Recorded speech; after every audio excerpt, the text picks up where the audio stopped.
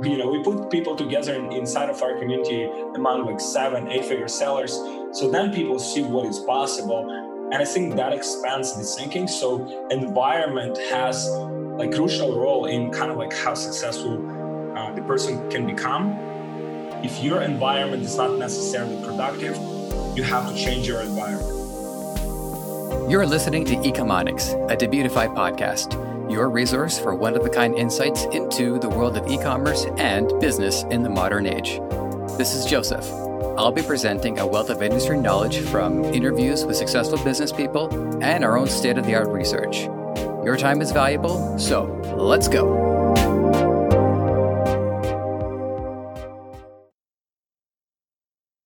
Alex Fedotov has the distinction of being the first person I saw through a YouTube paid ad before he joined us on the show. It's a small example of my unique experience being on both ends. In our discussion, we dig into some key lessons important to learn if you plan on scaling into the 7 and 8 figure range. He puts it best, but I'll say it here. Your product is your brand. Alex Fedotov, it is good to have you here in Ecomonics. How are you doing today? How are you feeling? Good. Thank you so much for hosting me, Joseph. You're welcome so much. It's great to have you here. And this is an Ecomonics first. So to my audience, just so they understand what usually happens is, I get some time to look into my guests. So I have some information going in. And over the last year, I've accumulated a lot of subscriptions, all people in the e-commerce space. We've got the Amazon people, the Google people, some programmers and stuff like that. So my algorithm is razor focused on like other e-com ads. And that's where I first saw you. You were running an e-commerce ad as well. And I actually took your name down. Like, Alex Fedotov, we got to get this guy in the program. And I don't know if that's actually how we ended up having you or if it was a coincidence. But either way, it's great to have you. And I did want to ask you about that. Just not yet. First, I have an opening question for you, which is to tell us, what do you do and what are you up to these days? So our business, we pretty much run like business like kind of like has two main divisions. One is e-commerce business. So we operate several brands, operating like mostly on the drop shipping model. So we drop ship in China, but with good experience, with good shipping times, our customers are happy. So that's one line of our business, bigger one. And the smaller one is our consulting business. So we have like a community, like a mastermind of people who pretty much like learn from each other and kind of like help everyone grow. So that's our business. And so with the drop shipping, are these products that you're currently working on for yourself, or is it also you working with clients and helping them drop ship their products? So these are all our own projects. What we also do these days is, for example, we might work with a client, and then if their business is doing well, let's say their business is doing like 7 figures, and my expertise and what I'm doing, like that's kind of like my core expertise probably, is taking businesses that are like at 7-figure range, taking them to 8-figure level. And so that's what our team is good at. So with some of these businesses, we partner up. We help them to go from like 7 to 8 figures, and then we help them to successfully exit that business, and everyone wins. The other day, I was explaining to my partner just to quantify the difference between, say, being like a 5-figure or a 6-figure to 7-figure, and you think like the minimum to be 6-figure, like 100,000, and you could have 10 of those versus one person who is the minimum for 7-figure, and then the same thing happens a 7-figure to 8-figure. In your experience, what would you say is the most, I guess, substantive, or maybe the most shocking, or really the most difficult to really fully get a grip on the difference between going from 6-figure to 7-figure, 7-figure to 8-figure, 8-figure to 9-figure, if that's come up? So basically, what kind of like the main like difference makers in those type of situations? Why, for example, I'd like to hear. Well, if you can share a perspective of the people you've worked with, I'd love to hear that too. Your own perspective, I'd like to hear that, and even the mindset of just what is the qualifying difference between the person who makes it from 5 to 6, 6 to 7, 7 to 8. That's a very good question, because at the end of the day, like businesses are us, right? Like and the quality of business typically depends on quality of the person that runs that business. And for sure, that has a big impact. what I have noticed about like our most successful, because we have, for example, some of our clients, some of our students, they're doing like 8 figures in sales, like 1.5, $2 million per month in sales. So pretty like, I mean, decent businesses and well organized. So for those type of people, what I have noticed is that they are very like hungry for knowledge, and also like, but you can be hungry for knowledge and you can, for example, watch the podcast, like you have tremendous guests on your podcast, right? But the difference between people that are successful, people that are not necessarily that successful, is the actual execution. So you might learn some like principles from the podcast, and like taking that idea and actually implementing it, that actually would get the results, right? Because everyone has access to the information. And what I have noticed, and that's particularly what's been like big difference maker, like in our community, is that like people, we put we put people together inside of our community among like 7, 8 figure sellers. So then people see what is possible, and I think that expands the thinking. So environment has like crucial role in kind of like how successful the person can become. So that's kind of like, I think, another factor that people have to take into consideration. So if your environment is not necessarily productive, you have to change your environment. If you need to relocate, you need to relocate. For example, I'm from Ukraine, and I had to relocate. Like last few years, I've relocated several countries. Now we're in Miami, Florida, in the United States, and kind of like constantly relocating because you're looking for a better environment, better people to surround yourself with, because that will predicate your growth. You will see those people. Now you're inspired. Now you see some ideas. You actually believe that it is possible because you have seen people that might be younger than you, but hungrier than you, and actually executing those ideas, getting them done, and achieving great success. So I think that these are like big factors in the success of. Mm-hmm. I've talked to a number of people so far who, yeah, they just got into their 20s, 21, 22, and they own their own homes. I recognize that, any podcast can only go so far. Especially you only have an hour, and that's also why with my line of questioning, I ask big questions, I ask small questions, but I find the more granular they are, the better off a person is just like going onto your YouTube and getting the most up-to-date videos, because things can change pretty rapidly, as I'm sure you're aware of, doing Facebook advertising and seeing just how many things can change drastically on a regular basis. Now, I actually wanted to ask you about Miami. I was planning on asking you about this later, but you brought it up. So my girlfriend and I, we've actually talked about moving to the States because we're not too pleased with how things are going in Canada right now. And Miami, Florida is like one of the main contenders because it is it's a coastal city. So being in Toronto, we're kind of used to that. But it's also densely populated. So there's going to be buses and stuff like that. But like, what was it about Miami that drew you to there, of all the places you have the luxury of going to? For sure. So, so I'm from Ukraine, and it is like extremely challenging to just like get a visa, to like United States, for example. So it took me like 5 years. So the obstacles that people, for example, live in like developed countries, they wouldn't even know about those obstacles. But I think that's good that I had to overcome them.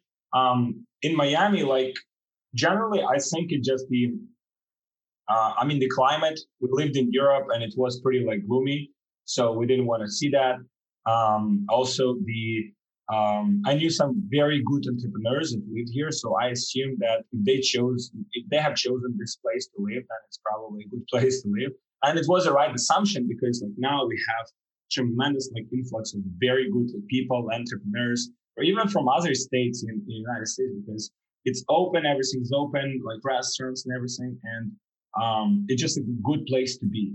And but it's generally kind of like the mindset that I would have is, what is a better environment? So, for example, if tomorrow something changes and like, I don't know, Colorado becomes a better place, or we see there like the opportunity, the environment to grow our business, attract amazing talent, then we will just relocate there. So we're not going to be like, all of the other things we just cut because that's only what matters. Like if you want to succeed in life, you have to make some sacrifices, you have to make some choices.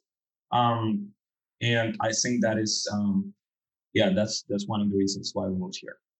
One more question I wanted to touch on this, and then I want to go back to that YouTube ad that I chambered earlier, is because I know you're also, you're also a father too. So you have to factor in how this impacts your family on top of all this other stuff. For anybody who may end up in this situation down the line, if not already, how did that come into the equation? For sure. So with our kid, we changed several countries.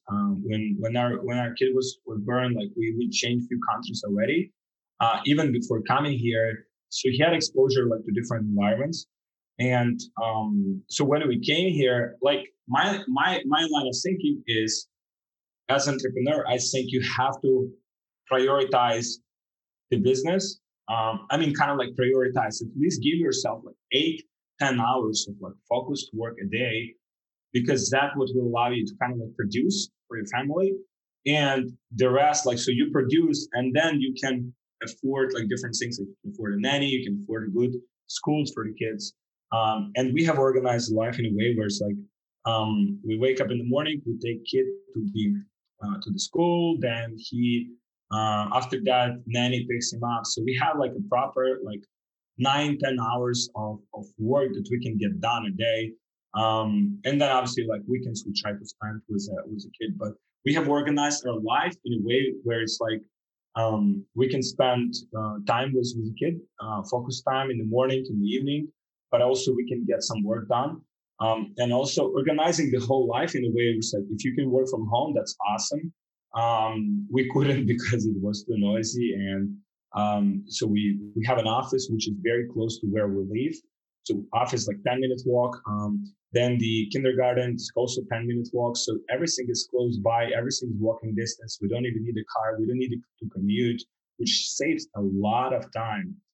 And I think those type of things, organizing, optimizing everything in your environment so you can actually get stuff done. I think that is hyper important.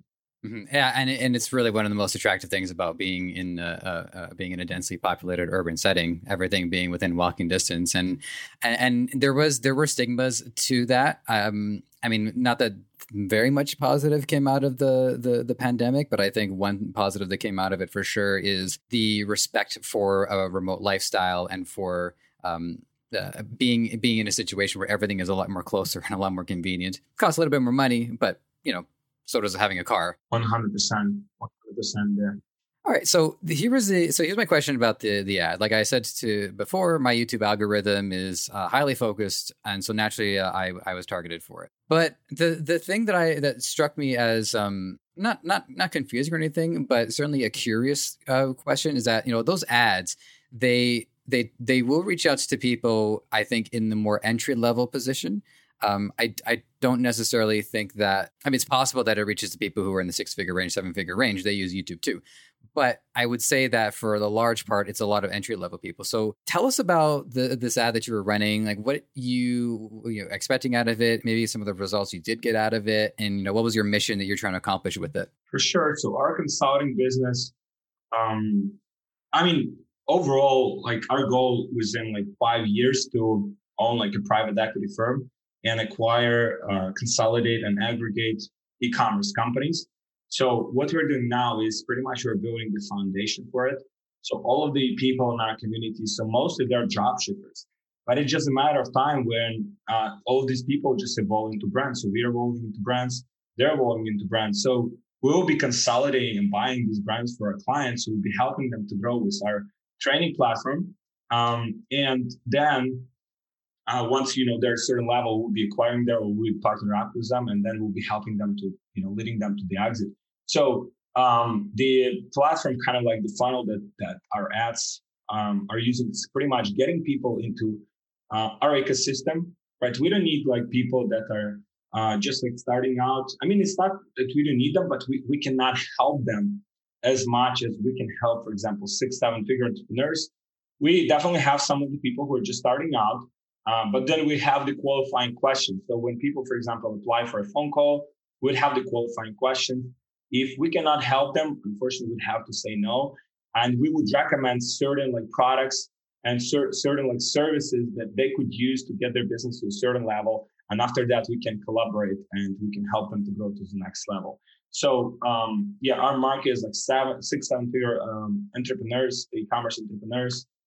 This is just kind of like based on the data that we have, kind of like the result that we have been able to our clients to achieve, to help our clients achieve. And so that's the market that we are focusing on. And then in regards to drop shipping, it's encouraging to hear how important of a component it is to your business. We've got on this show, we've gotten every opinion possible on drop shipping. We've said some people don't go into the States, it's saturated, sell to these countries. We've had some people say don't sell that, don't do it. We've had everything. So I want to get your take on drop shipping. And you know, as people are coming to into your ecosystem, as you say, they're in the 6-figure range. Is there any trends or patterns you're noticing? Like certain niches right now are working exceedingly well. The brand that they're associating with it, along those lines. For sure. So what we're seeing is that generally, you know, in terms of the saturation, I think it just like every market. Like if you have if there is a market with a low barrier of entry, it's a matter of time that a lot of people will get into it. It's just natural. And so it's just happening and we are okay with that.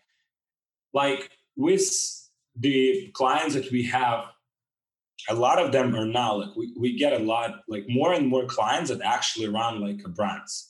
And they run brands, but like, for example, having like drop shipping store versus like a brand, you could have a brand which is like would have like very good customer experience, but at the same time, it might be struggling to generate sales. You might have like a dropshipping business that is very successful. So I think the success of the business at the end of the day is predicated how successful it is in terms of the sales.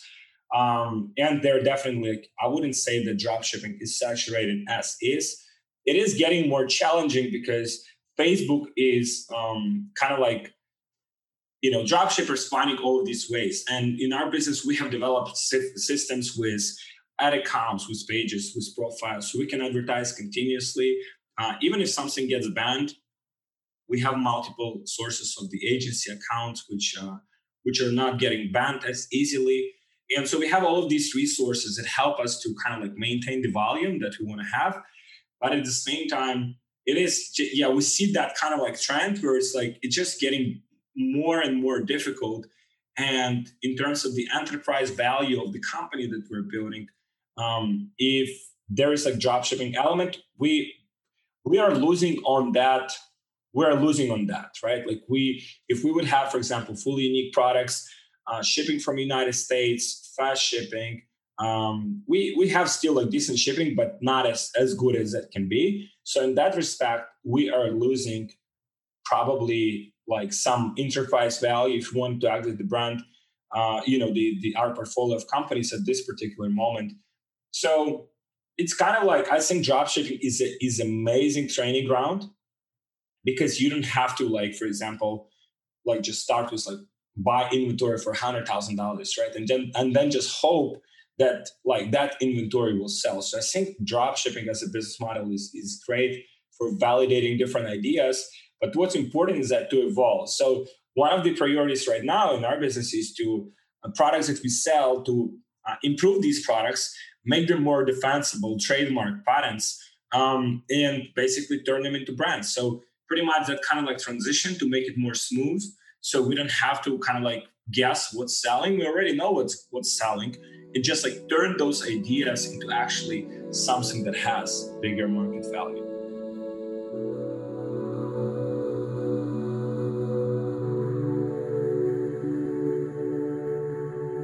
As you might imagine, you know, having done this show for about a year now, I set up my own store. I got my own brand going. I haven't sold anything yet. I don't go that quickly, unfortunately. But for me, the catalyst that really started to excite me about what this is capable of, it wasn't the product, which I'm in the midst of doing my own like crash testing right now, just making sure this thing doesn't crash. But it was the brand that got me more excited about it because let's just say this product doesn't work. Very possible. People move on to the next product.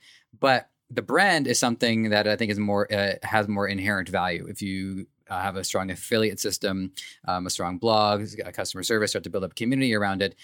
I think it elevates the product in a way where if somebody is just depending on the dropshipping product right off the bat, then that to me comes across as more of a gamble. So let me frame this in a way that I think is a question: have you seen at your point, have you seen that it's the strength of the brand that has been carrying the product more, or the strength of the product is carrying the brand? Is it a balance between these two, or is it leaning more into one or the other? I think till some point, your product is your brand, right? Like the experience that you deliver is your brand. Like, I mean, Apple, for example, they can make cars, they can make sunglasses.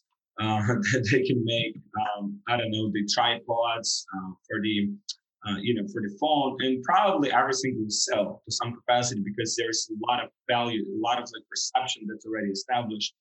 For a company that's brand new, that doesn't have that awareness, that doesn't have endorsements, I mean, it's a lot about, you can modify that perception, you can create that perception, but at the end of the day, if, for example, your marketing is amazing, your website is sleek and well designed, it's very minimalistic and it looks amazing, people enjoy buying, conversion rates are high, so everything's good on the marketing side. Everything comes to the point where people actually see the package. First of all, how much time they're waiting for the package, and whether they're happy with what's inside, whether they're happy with the quality of the product, whether they're happy with the packaging, how it's wrapped, whether it wasn't damaged, whether it's usable, all of the features, all the benefits, whether that matches with your marketing. So if that expectation is matching, then you have something that's valuable. But otherwise, so I think a lot of people perceive brands on this kind of side of marketing. It's kind of okay, it's a nice logo, it's a nice website, but the brand, in my perception, is the experience at the end of the day. Right, so you might have tremendous experience, but then quality of products is not very good. Then how is it better than dropshipping? So that's my view on that. And I think at the end of the day, it will come down to the experience that customers have. Because what's important about building brands is one of the most important things. When we evaluate businesses that we want to invest in, it's the repeat purchase ratio. So if customers don't buy more than one time, something is off, I guess. Maybe it could be due to the email sequences and automation sequences and SMS sequences, and kind of you being offered, you having only one product on the website, so people simply don't have the capacity to buy more than one. But if you have all of that and people still don't buy, right, then that's experience problem, and that needs to be addressed. And so when you're bringing businesses into the ecosystem, are they typically sticking to the product that they've come into it with? Or is it possible that in order for them to scale up, people are switching gears, going into different product lines? You definitely need more than one product, for sure. At least, so if you have one main product and you see that it's promising, you definitely need few more products just to have as upsells and cross sales to kind of maximize that average order value, being more profitable with each transaction. If you think about any company, they would start there's a company called Manscaped, if you're familiar. Manscaped, yeah, I'm familiar. It's catering specifically to man. I have the product; it's an amazing product, and so it's the same model. So they started with this one kind of core product. They added these different gels and different kind of creams and stuff. So it makes a bundle. And now if you will go to their website, they have so many different categories now. So they are expanding from there, but that core product still maintains the same. This is what they're mostly pushing. That's what gets people into ecosystem. And all of these other products are maximizing the lifetime value of customers on the back end and keeping them in that ecosystem. Well, I think Manscaped is a great example to bring up. And I just pulled up the website real quick just to see what's the first impression that I get. And the razor is still their front runner, but very quickly you also see some of the what they call Reviver and Reserver. Okay, well, I'm not saying that word out loud, but then there's also a deodorant here too. That is a difference if you think about it. They have these I bought the version 3.0. Now it's 4.0. And probably in a few months or like in a year from now, they'll have like 5.0, which means they're constantly evolving with their product. Probably they're getting feedback from customers. I think that is the difference between brand and possibly drop shipping. So drop shipping, pretty much you're drop shipping something that already exists.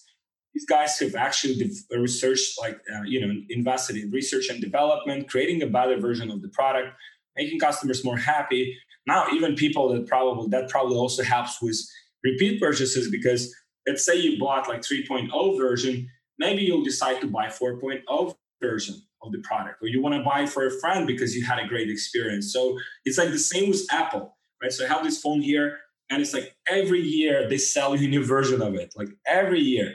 Like September, like what is new version? Everyone buys. New version, everyone buys. So keeping people in that ecosystem and then supplying them with multiple products.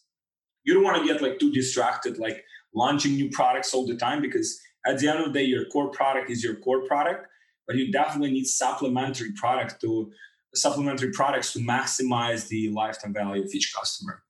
And what I think is also important too is that when a brand such as Manscaped gets to the point where it has that many products available to it, they've gone past just trying to sell somebody on the razor. They've really tried to cultivate, I think, a more comprehensive consumer avatar, where now they're saying, well, this, it's not just about shaving. It's also about your skincare. It's about your health routine. It's about your overall well-being. And I think this is me like learning, by the way. I've made the mistake in the past of different projects where I came across like I knew everything. I don't. But what I'm getting here is that they have, in order for them to really scale to that next level, it's not just expanding on the product, having these other products. It's a continued extension of their mission and of the mentality that they want to impart on people. I go to the website and I think just about the razor, but then I'm thinking about all this other stuff too. And even if I'm not buying any of it, and I'm like, oh, yeah, okay, you know what? I see what they're doing. They're introducing the new problems to me. They're telling me, these are other things that you might not have thought about. Something that can go wrong with your skin, can go wrong with your well-being, something that can affect you when you come out of the shower. It's all new things to think about, which ties into the next products that they're selling. 100%, exactly. So I think they're they're probably maxed out with that particular, maybe not maxed out, but like probably like, because that's kind of like the key, like they didn't pioneer, but like they pretty much dominated that niche. That niche kind of like, they just like overtook it. And like now they probably kind of like, they might have seen kind of like decline or maybe like plateauing their sales with the main product. So they say, okay, like let's introduce these like other categories. Maybe we'll kind of like get into all of those and keep dominating like different subcategories and keep expanding the brand. Okay, so the next, I wanted to ask you about this. I wasn't. This one wasn't on my list, but you mentioned the part of the exiting process, and I don't get to ask too many people about the exit. In fact, I think I've only talked to one person so far about exit. So, very broad strokes, what is it that a business is doing to be? Actually, no, more than one person. I talked to a brokerage. So, what is it that a business is doing to get themselves ready for exit? And are there certain things that a business wants to do from the very beginning, from day one, that they want to keep in mind if exiting is their end goal, which it often is? Amazing question. Thank you. I worked hard on it. Yeah. So amazing question. And actually, like today, I have received a message from one of my brokers. So I have brokers, and so clients join our training platform, our mastermind, and we help them to grow. Like clients, we help them with specific areas of their business, whether that's like advertising, whether that's like email marketing, whether that.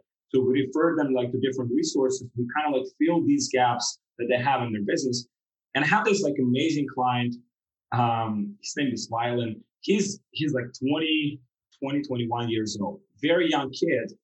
And it makes me cry to hear that. Yeah, he has grown like very successful business, selling a particular product. He's been growing the business from like 2019, which is like 2 years now. And first year he's done like $2 million in sales, which is pretty decent. And the second year he has done, like last year, he's done like over $4 million in sales, and he had generated like $1.2 million in profit. So like he reaches out to me and I might be thinking about selling the business. Okay, sure. I connected him with my resources. And so I connect him with my resources. One of my brokers like kind of guided him through that process, which I'll explain in a second what that was. And he sent me, yeah, today we have listed the business. The business is like $4.5 million. For a young kid, I mean, I think that's pretty nice. Like exit, if they'll be able to pull it through, like that's pretty good. Pretty good starting point. $4 million. That is drop shipping. So just to give you context, this is drop shipping business, right? If you go to AliExpress, you would be able to source exactly the same product. So that's for the context. Now, so what made that business actually successful and sellable was a few factors.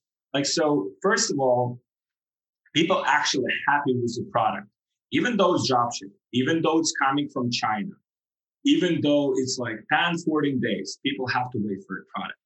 People are happy with the product. You go to his apps, people are happy.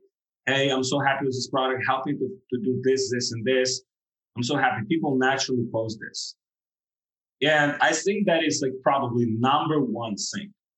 Because if you kind of like, these are people and you're trying to push that, like those products, like, down their like throats, it's not good, it's not good experience. And it's, if buyer is sophisticated, they'll quickly figure that out.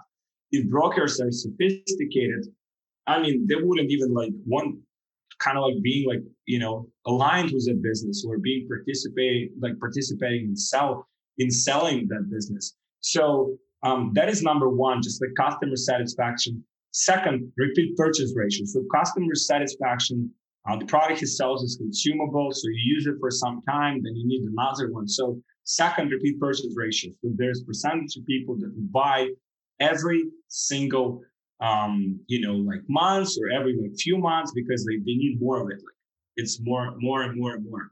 So that is a second factor. Third, and that was specifically the readjustment that I talked to the broker that represents him, and he said, okay, so you're drop shipping now. A lot of the people can go to like AliExpress, drop ship exactly the same product. So he guided him to create the licensing agreement with his supplier, with the factory that supplies him the products. Okay, so we have the arrangement. We have nothing, like you can sell products under a brand. Everything is kind of like on paper, everything looks legitimate. So for the buyer who buys this business, I mean, they can just take over and they can have peace of mind that like tomorrow maybe factory like decides, hey, we don't want this seller, selling our product anymore. Let's shut him down. So that was the third factor. And fourth is, he reached out to me like 1 month ago. He was preparing business for sale. Every process in this business like was documented. Like, okay, so how did he manage the ads on a daily basis? Okay, how he communicates with supplier, how he does his like video editing, how he sources the content for his ads, how he manages the website, what kind of like things he changes on the website from time to time. So kind of like all of those things he has streamlined. And the interesting thing about this business, do you know how many employees this guy has? Can I guess? Yeah, guess. 16. 1.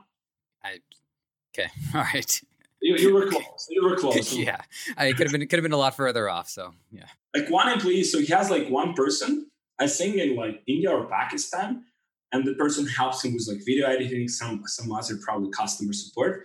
And this is it. And he has a supplier. So he works with his supplier. He has his client, kind of like that support person that helps him out. And this is it. So in terms of overhead, like margins are like extremely high.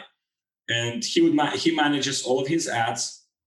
He uses the email marketing agency. So I recommended like the email marketing agency that he's using that generates extra sales for him on the back end of his business. And pretty much, that is like very like simple example. So it's kind of like it's a brand. In a way, it's a brand, but it's like drop shipping, kind of like, so it's kind of like a hybrid. So this is how I see it. If you do it right, you can build something sellable. Maybe it will not have like some crazy multiple like some of these businesses sell for it, but you can still get a 2-3x multiple in the profit on such business, which could mean a pretty significant exit. So great answer. I have to remember to say that more often because people say great question and I'm always thankful, but I never say great answer. So customer satisfaction, repeat purchase, ease of transition, and documentation. I wrote them down. Just wanted to make sure, right? Those 4? Yeah, what was the 3? Licensing agreement. If you drop shipping, make sure you have the licensing agreement, or if that's your brand, that's trademarks and patents. Okay, you're selling the business now. Someone comes tomorrow, like they have big budgets, they launch a product in your category, they read like all of your landing pages, they read all of your ads, they just like scale that product, they push you out of auctions, you're out of business. So if buyer is considering the business, like those are the things that go through his mind. Like, can I lose money on this transaction? What is the risk I'm taking here? By the way, if you're a current user of Debutify or haven't tried us out yet, Debutify version 3 has been released and now is a good time to upgrade or get started as any. A streamlined user interface along with an ever-increasing array of conversion-boosting add-ons is waiting for you. So download today for free and start your journey. Who knows? Maybe I'll be interviewing you before too long.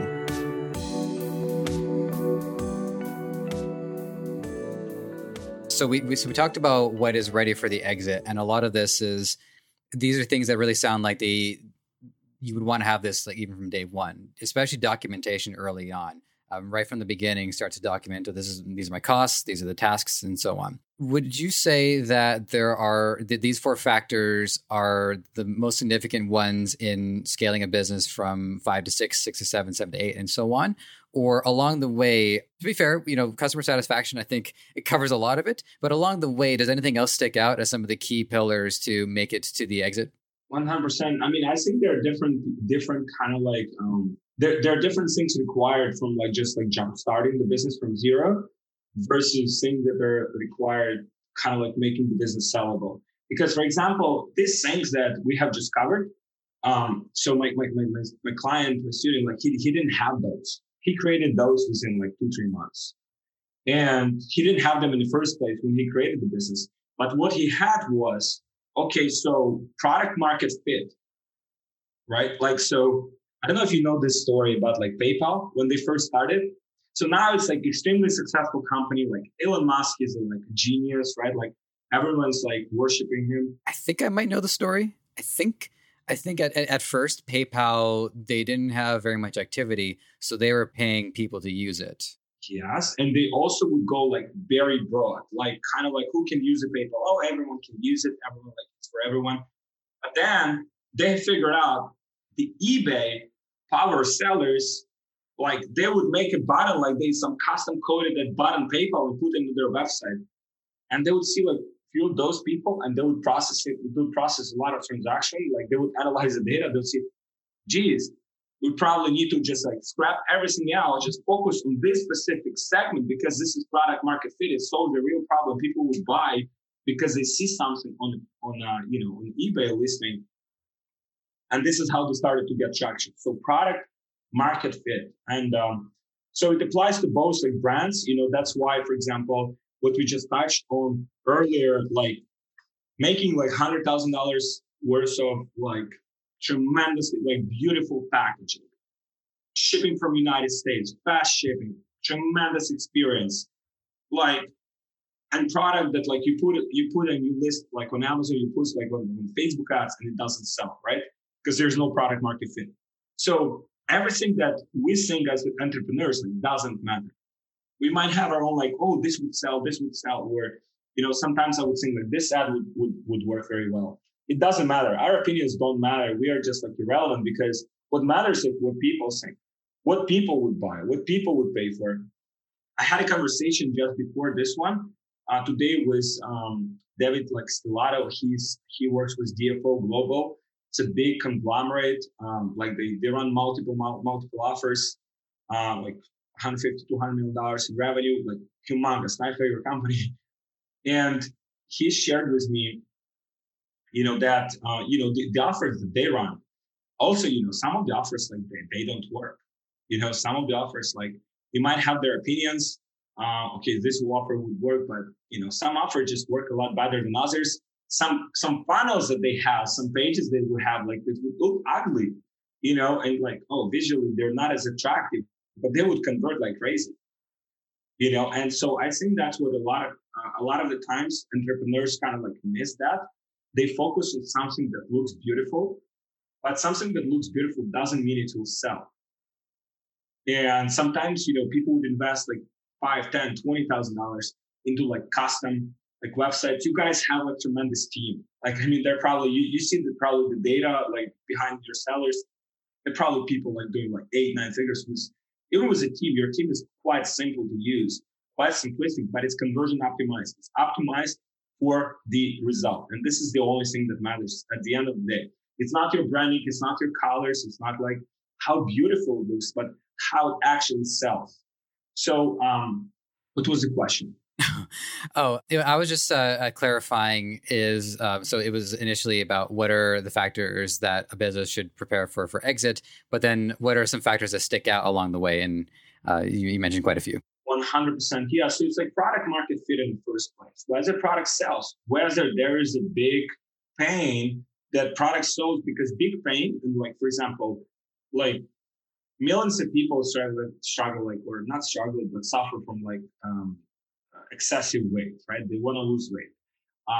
Those are people want to exercise more efficiently, faster, because they don't have time for the gym. So you have the Peloton, you have the Mirror, you have all of these different things. You have massive businesses that are created just out of that one opportunity, because people don't want to be socially exposed. So whenever there's a problem, there is a solution, right? And entrepreneurs selling the solution. You're selling dropshipping product, you're selling the solution.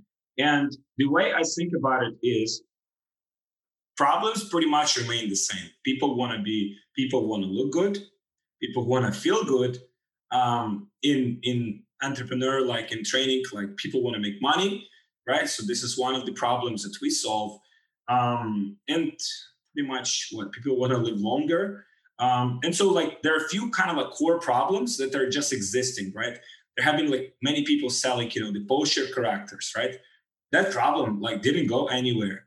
So DFO, like if you will research, there is this product called Upright Go that they're selling.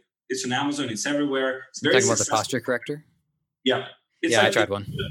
You have it? Well, it's gone now because it was the one I got is like a harness and it's all Velcro based. And well, I mean, my posture is pretty bad. Like one of my defensive techniques is to turn to my side and then a punch would go right past me. So I was in a pretty bad situation. But the problem with the Velcro was that it didn't hold. The tension was too much, and then it kept snapping off. So I said, all right, you know what, back to plan A, which is willpower. So yeah, it's, exactly. You fight? What do you do? Martial arts? No, I mean, I've taken some classes when I was a kid, but like, no, that's just my my self-deprecating sense of humor. Oh, okay. All right. So basically, I mean, they have this like, so problem is the same. Problem is bad posture, right? But how's it solved? It's solved like not with this kind of like harness, which is, I mean, some people like it, some people don't. But it was this like beautiful, like it looks like an Apple device. It's like white, it's good looking, right? And it's shiny object. It's like, oh, finally, that's a solution, right? So people are always looking for the shiny object. So you have the existing problem. If you can resolve that problem. So the problem with the dropshipping model is like pretty much people kind of like choose from the same pool of products. What we do differently is that we are reaching out to our suppliers and we're asking, hey, here's this product. Do you have like newer variations of that product? Newer. Maybe it's looking like, so everyone is selling like, let's say black, kind of like device. We would sell white. We would sell like red. We'll sell like pink. We'll sell, whatever color would sell. And we would ask them. And then we would just like put some ads on, we would just put some stock images and we would see if that will sell. If that will sell, we just refund all of the orders and we would start like ordering the product and actually selling it. But we would try to find the new solution to the old problem. And this is exactly what you need kind of like to go from that like initial level, because you might just go like and just, okay, so someone is successful with these ads. Let me just like copy the product, copy the landing pages, copy like all of this stuff. The problem with that is like, that's the same thing that like other like 1,000 people are doing. And so you're placing the ads targeting the same audiences. You copy pretty much the same content from YouTube, and there is no like differentiating point for any of that. So most likely, most of the cases it doesn't work. Where it does work is like where you have some differentiating points, whether that is with product, sometimes just with your ads. Product might be very similar, but your ads are different. With your funnel, your conversion mechanism is different. But those are kind of like more advanced things that we use, for example, in our business. I think they're not for everyone. But even in the first place, we have some people in our program, some students that have very, very basic websites. And I just had a conversation. That's also like one of our guys. He works with a company called Audi. If you're familiar, like Australian company, extremely successful. They're selling this like blanket, kind of like blanket that you can put on yourself, and you can. Oh yeah, I've seen those. I think they're pronounced Udi. Udi, yeah. Like it's like a cloak blanket where you just exactly. So that company, for example, he told me like their like team, their website is the Butte team. So not even like your guys like paid team, like it's more advanced, more sophisticated. It is the Butte. It's like free team that anyone can get, right? But because their products are different, their content is different. Their content is unique. There's a lot of UGC. They're killing it. So those are kind of like the things, kind of like thinking differently. I think those things would help you to go from like just build a business with that great foundation. And I'm not even thinking like 6-figure level, because if you do something like that, if you do it right, that's like as minimum has a 7-figure potential. It's pretty amazing to think that. I don't know what it is, and I should really get this thought out of my head, but the idea of a product with that kind of international renown is like on a Shopify, let alone what Theme is using. Just the idea that it's a Shopify thing. And I don't know if I'm alone in this, or if there's like a stigma attached to the limitations people expect from a Shopify store. So it's just fascinating to think, like, I walked into a Canadian Tire, just a store here, there's people all over the world. I should really clarify. It's the name of a store. I didn't just walk into a tire, at least not lately. But it's a product in a superstore, and it's available, and you see it in the boxes, and it's just amazing to be able to create a connection between that and a tool that everybody has access to right here, right now.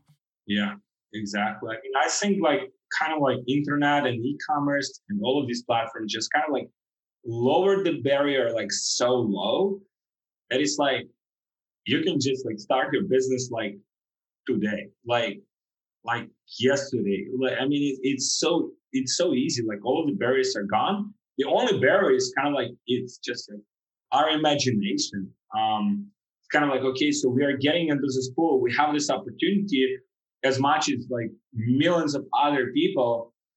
That the question is like, how do we differentiate? This was a question that chambered in my mind based on your last answer. And it's about how, the entrepreneur really has to ask, what does the customer want? What is the customer trying to, what problems they're trying to solve? And fundamentals, it's about looking good, feeling good, living longer, if not achieving total immortality, which, one step at a time, people. And I think what's kind of a challenge is that me, technically as an entrepreneur myself, I buy things too.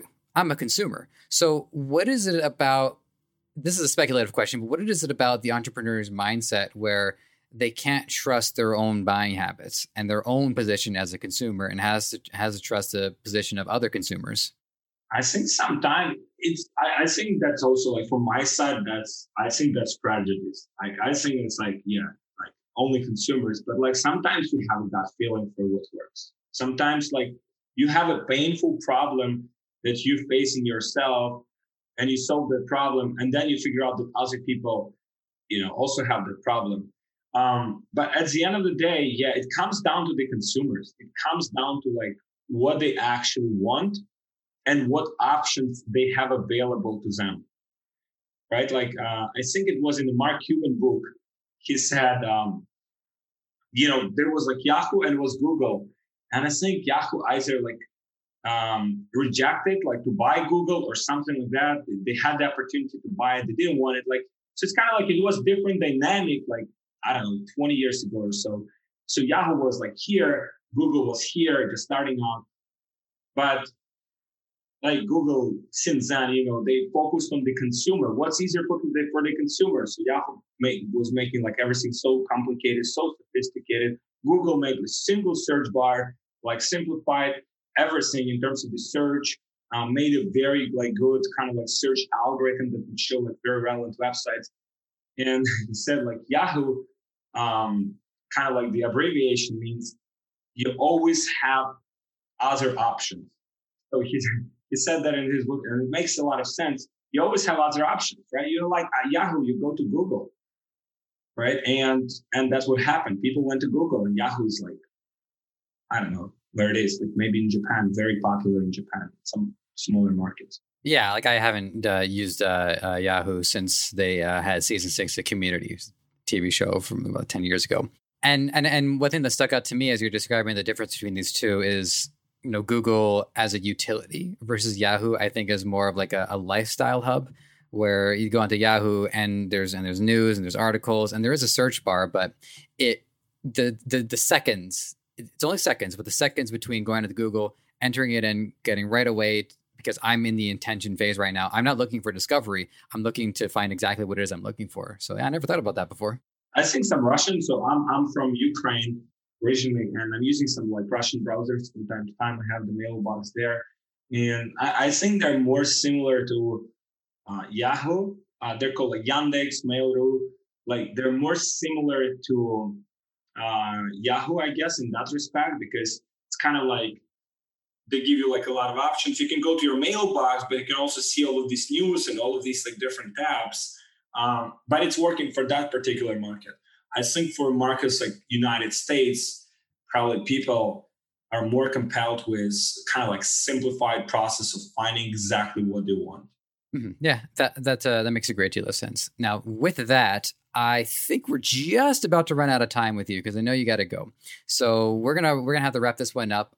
It has been a fantastic conversation, by the way. I wrote down a ton of notes, just the stuff that I want to take away and keeping them in the back of my mind. So to our audience, I think one thing we want to make sure that they're aware of is the ecommercescalingsecrets.com. This is a brief video that shows them some of the basics of how to set up a funnel. Full disclosure, yeah. I didn't see the video in time, but just let us know briefly about this. I think this is going to be a really good starting point for our audience, and then take it from there. Let the audience know how else they can find out what you do and what you're up to. Yeah, thank you for allowing me to plug in. I mean, I think we can help people from your audience, and especially as I mentioned, like people like 6-7 figure level want to take their success to the next level. Utilizing your team and the resources that you guys provide as well from your side. So I have like YouTube channel. It's called Alex Fedotov. It's the same as my name, and we have like good people in our audience. Typically more kind of like advanced videos, more sophisticated.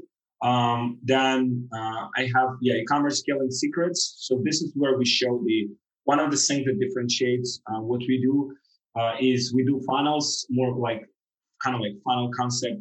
We haven't touched on that a lot. We probably need to connect again sometime soon. But it's basically we want to kind of like guide people through the process where we are. So we typically have the pre-sale pages, several pre-sale pages. We're building more value about the product. We typically sell products at a more expensive price than our competitors because we want to kind of like build more value about the product. We want to charge more. We want to make more from each transaction. Then we can afford to buy better quality products, ship it to customers, afford the better customer experience and just have better margins at the end, right? That's why Apple is like, has these like tremendous margins as a business and growth of it because their margins are like ridiculous. So this is what we do. This is a funnel concept. That video explains exactly how we do it. And some people can copy it. They can book a call with our team if they want to. We'll connect and we'll see if we can help them in any way. If not, it's fine. So that's basically what it is. All right, fantastic. Once more, you have my sincere gratitude for taking the time with us today to chat and fill us full of wisdom. A lot of knowledge I gained today, that's for sure. So with that, I say thank you. And to our audience, as always, it is an honor to collect and provide this information to all of you. So I hope you make the best of it. You know what to do from here on. So take care, and we will check in soon. Thanks for listening. You might have found this show on any number of platforms: Apple Podcasts, Spotify, Google Play, Stitcher, or right here on Debutify. Whatever the case, if you enjoyed this content and want to help us thrive, please take a few moments to leave a review on Apple Podcasts or wherever you think is best. We also want to hear from you, so whether you think you'd be a good guest or want to weigh in on anything related to our show, you can email podcast@debutify.com. or connect with us on Facebook, Twitter, Instagram, and TikTok. Finally, this podcast is created by the passionate team at Debutify. If you're ready to take the plunge into e-commerce or are looking to up your game, head over to Debutify.com and see how it can change your life and the lives of many through what you do next.